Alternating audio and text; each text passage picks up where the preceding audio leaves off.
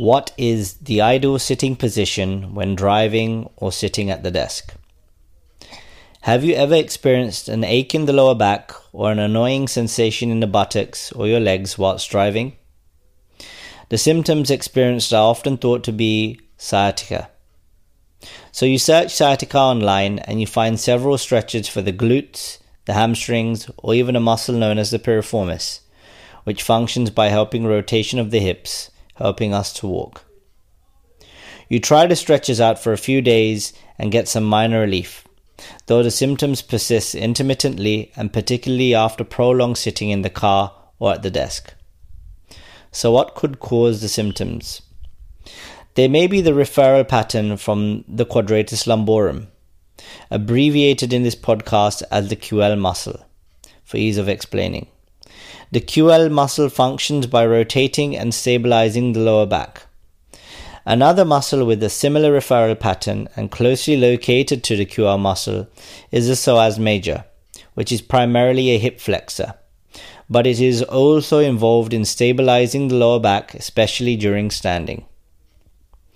Sitting tightens the QL muscle and hip flexors as they try to resist overstretching, keeping your back fixed and allowing your hips to rotate out so you can sink deeper into your car seat or your chair.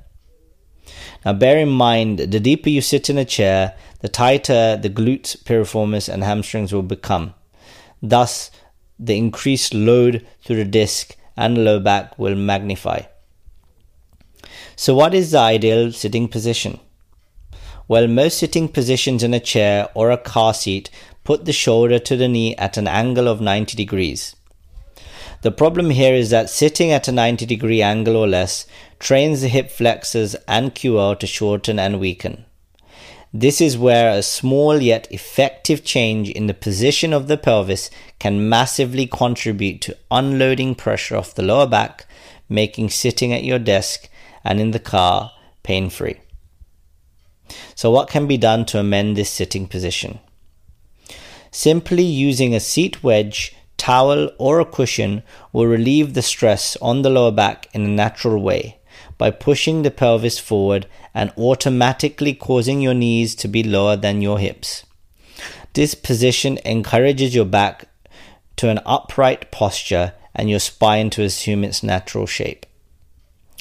This adaptation will reduce the overworking capacity of the hip flexors and the QL muscles, making their jobs relatively easier. Now, if you cultivate this change into a habit, before long, your symptoms will cease and your back will thank you for it.